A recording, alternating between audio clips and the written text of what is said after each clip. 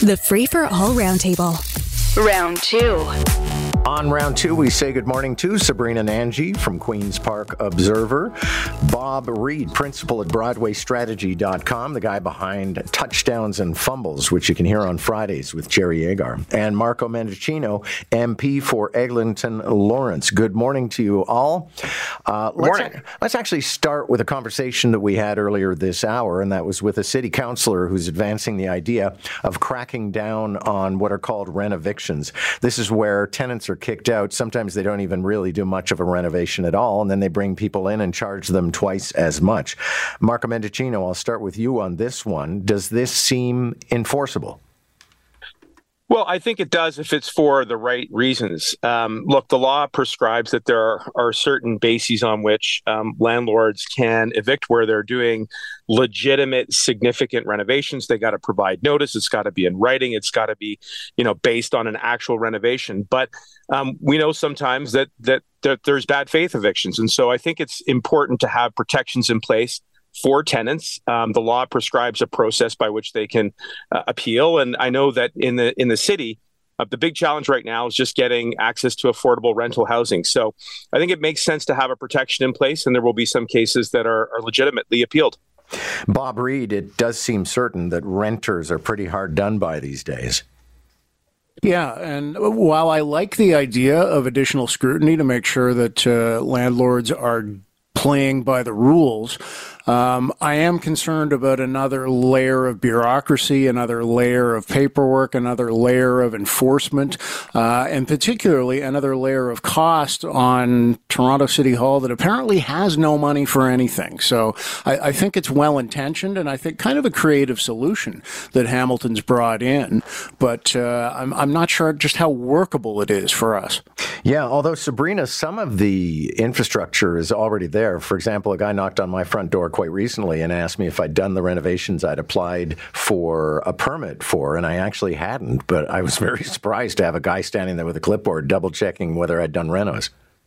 Yeah, I mean, maybe the system works. I mean, clearly this is a compelling policy from Steeltown where, coincidentally, ex-NDP leader Andrea Horwath is mayor, because over at Queen's Park, the NDP has actually been long calling on the Ford government to make some of these changes at the provincial level. And we all know municipalities are creatures of the province, right? And kind of curb these bad faith renovictions. But the PCs have shut that down. I mean, specifically, the NDP had proposed that new tenants would pay exactly what the last tenant paid, which kind of eliminates the incentive to do one of these bad faith renovictions. But it's not the first time municipalities have been forced to go it alone on the housing front. I mean, when it comes to fourplexes to boost density, I mean, that's something the Greens want Queen's Park to do province-wide, but that we've seen municipalities do piecemeal. So I do think there's an opportunity here for the Ford government, but I think we're going to see other cities and towns kind of go it alone and follow Hamilton's lead here. Investigative reporter with CTV, John Woodward, has been on a bit of a tear of late about police and how they drive. And in particular, I mean, the first report was all about how many tickets they were racking up, and not all of them while they were actually speeding to the scene of a crime. But now it turns out when he tried to reconcile the police department with the database of tickets issued, a whole bunch of those tickets turned up missing. So, Bob Reid, I pay the ticket when I get it, but apparently some people in the Toronto Police Department don't. Isn't that convenient, it would seem, and really troubling. I mean, there's very much an issue here, because this just feeds into a perception that, the police are above the law if the tickets that have been issued are just plain disappearing. So there's something here that needs to be addressed. I expect we'll hear from the chief in fairly short order on this, because there is a response that's required. On the other side, though, part of me thinks, well, this is kind of savings for the taxpayers, because with automated cameras, the ticket goes to the owner of the vehicle, which is the police department, which will have to pay the fines. Sabrina, some police officers already get double consideration, and they'll always deny it. But I know for a fact that there are certain ways that you indicate on your private car that you are a police officer or a firefighter, and you never get tickets. But in this case, it's about moving violations.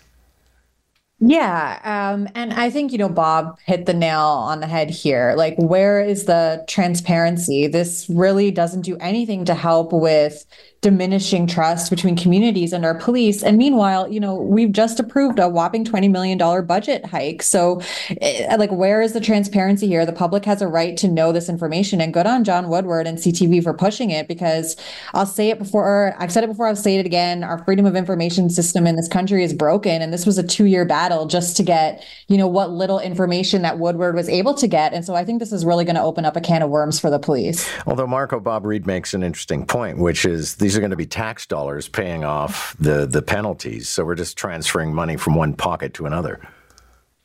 Yeah, that's right. And as I said on your show before, I think it's important that police have the resources and the funding that they need. And I'm glad to see that the mayor did a bit of a reversal on providing some additional money for cops. And look, there will be situations where if in an emergency, they have to break the HTA laws that are there for people's safety. But that's not what we're talking about in this case. What we're talking about are the kind of tickets that just seemingly have disappeared. They've evaporated into the ether. And so, again, I think, my two co-panelists have made the most important point here, which is that there needs to be transparency and accountability. And like you, John, I expect that the police chief will have something to say about it pretty soon. On the 8th of April, the moon will obscure the sun, and apparently we don't know what to do about it.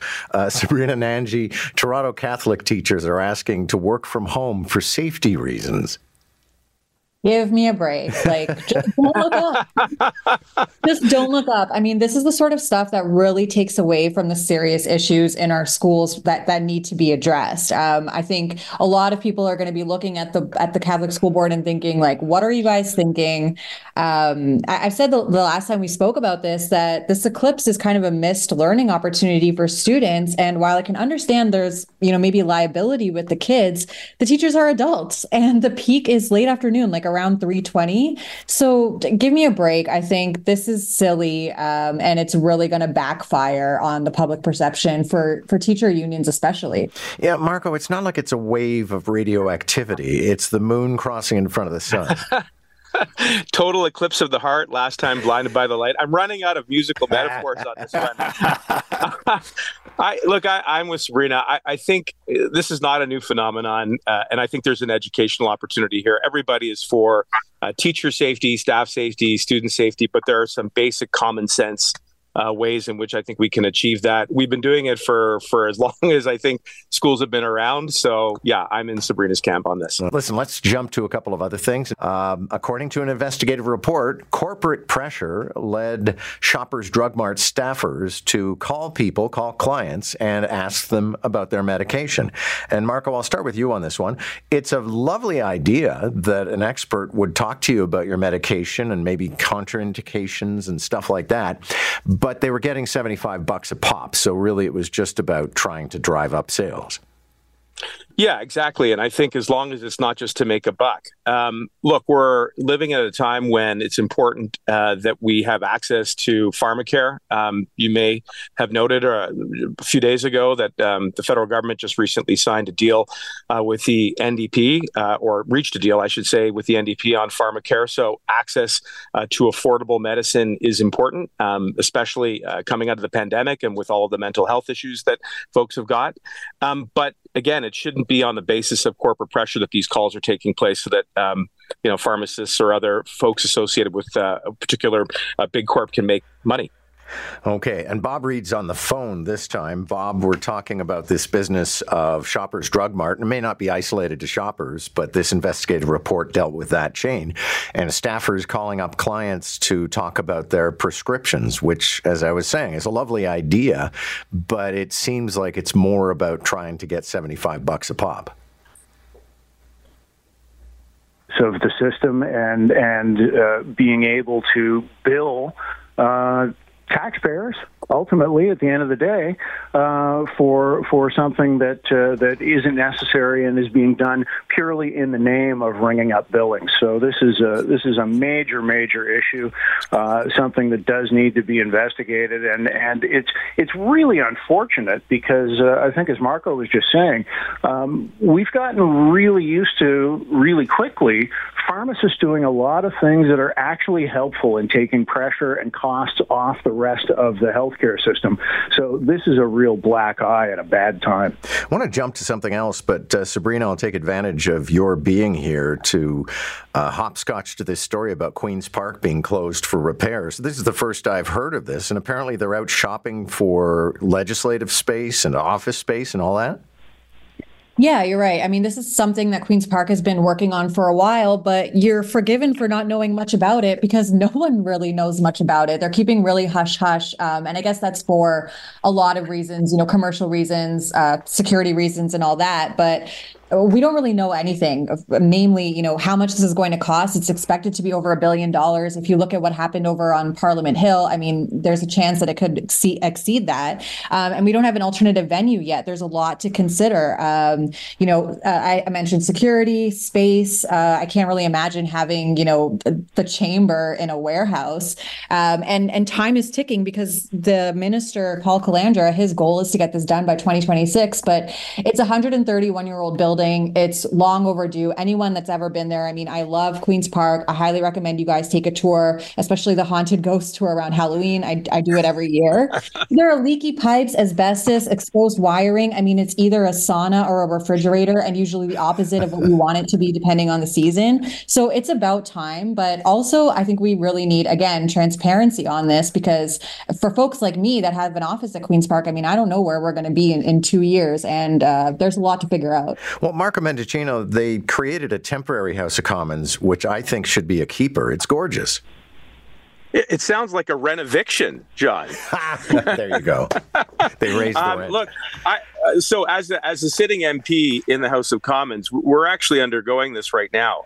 The center block is under renovation. It's going to continue to be for a number of years. And so we found a suitable building right adjacent to in West Block where there's a temporary House of Commons there. And look, I think the important thing is to lay out a plan. Again, as Sabrina said, that is transparent so that, taxpayers know that they're getting good value for money in this renovation. But a lot of these buildings are very dated and they need to be upgraded. And so I think it makes sense. But ultimately, the government's just got to bite the bullet, do the renovation, find a suitable alternative location where they can conduct the people's business. And I just know from experience that it takes time, but be transparent about it. Thanks to you all. Good to have you. In spite of our technical hiccups, Marco Mendicino, Bob Reid, and Sabrina Nanji. Bob Reid will be back on Friday with touchdowns and fumbles. Catch the Roundtable, Round 1 at 7:45, Round 2 at 8:45. Weekday mornings on More in the Morning. News Talk 1010 Toronto.